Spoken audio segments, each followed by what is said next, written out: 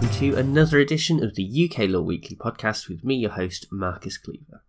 This week we are going to be looking at the case of Hastings and Finsbury Orthopaedics Limited. The citation for this case is 2022 UKSC 19. And this case that we are looking at today gives us an opportunity to take a closer look at evidence, which is not often something that the Supreme Court does. This appeal is actually about a prosthetic hip called the Mitch Accolade that was manufactured by Finsbury, who are the respondents in this case. The appellant is Mr. Hastings, who underwent a hip replacement in 2009 and was fitted with the Mitch Accolade. Unfortunately, Mr. Hastings has had problems with the prosthetic hip and now argues that it is defective. He has been seeking damages under the Consumer Protection Act 1987. So, let's get into the evidence. It was common ground between both of the parties that the statistical evidence on its own was not enough to establish that the hip was defective. On that basis, Hastings presented his evidence on two main bases.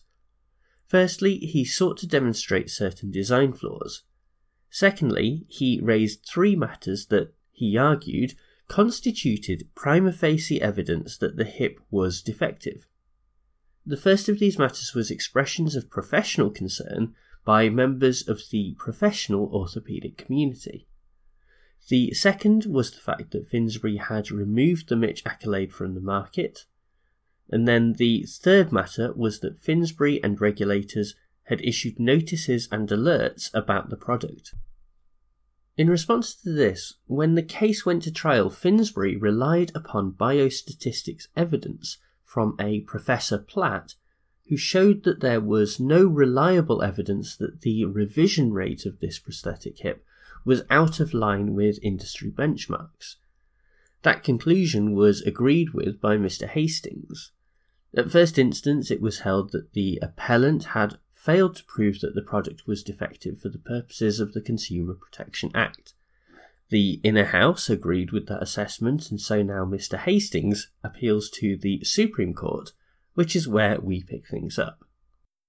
As I said at the start, this case is more about the question of evidence, and so there is not really any dispute about the legal principles at play here.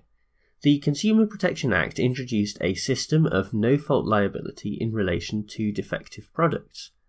In order to determine whether or not a product is defective, the test is if the safety of the product is not to the level that persons generally are entitled to expect. The burden of proof is then on the consumer to establish the defect and prove a causal link to their injury.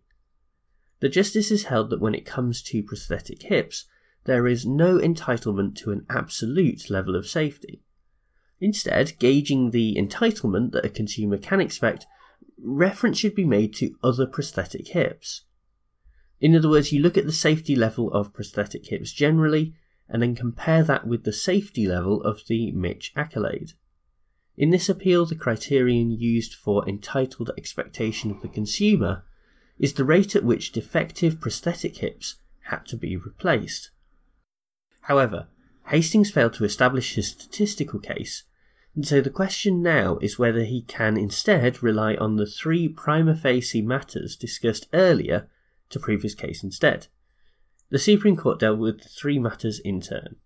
The first issue raised by Hastings was the expressions of concern by the orthopaedic community, but this was not convincing because the nature of the concern was more about prosthetic hips in general.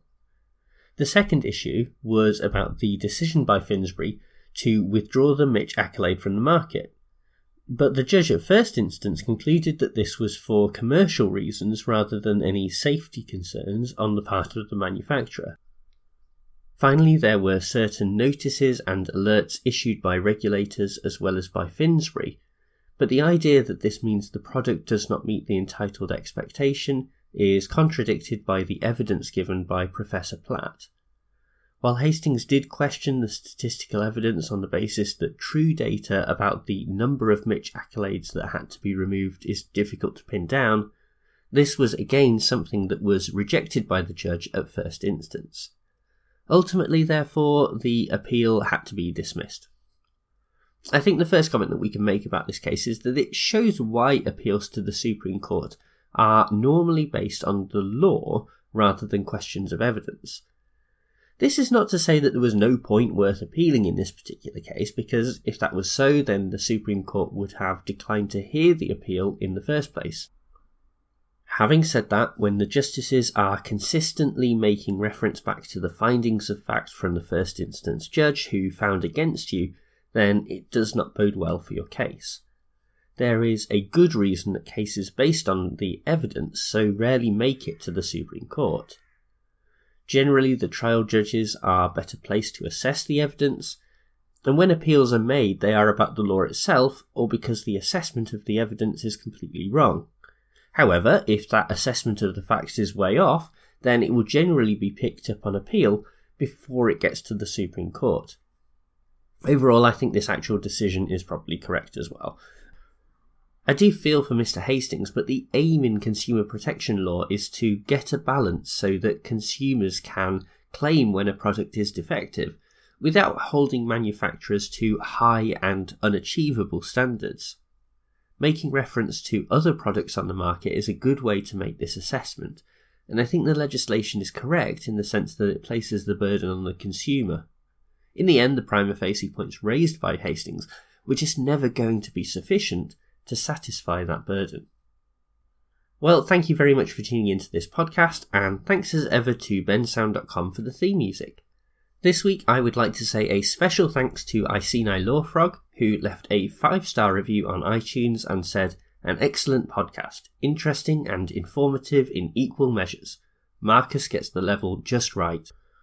I appreciate those kind words, and please remember that those reviews help others to find the podcast, so if you have iTunes, then it would be great if you could take a minute to leave a review yourself, and I will read it out on the podcast. Spotify and other platforms also have review systems as well, so any support you can offer on your podcatcher of choice is very welcome. Anyway, I hope you are surviving the heatwave, and I'll be back with another episode next week, but for now, bye!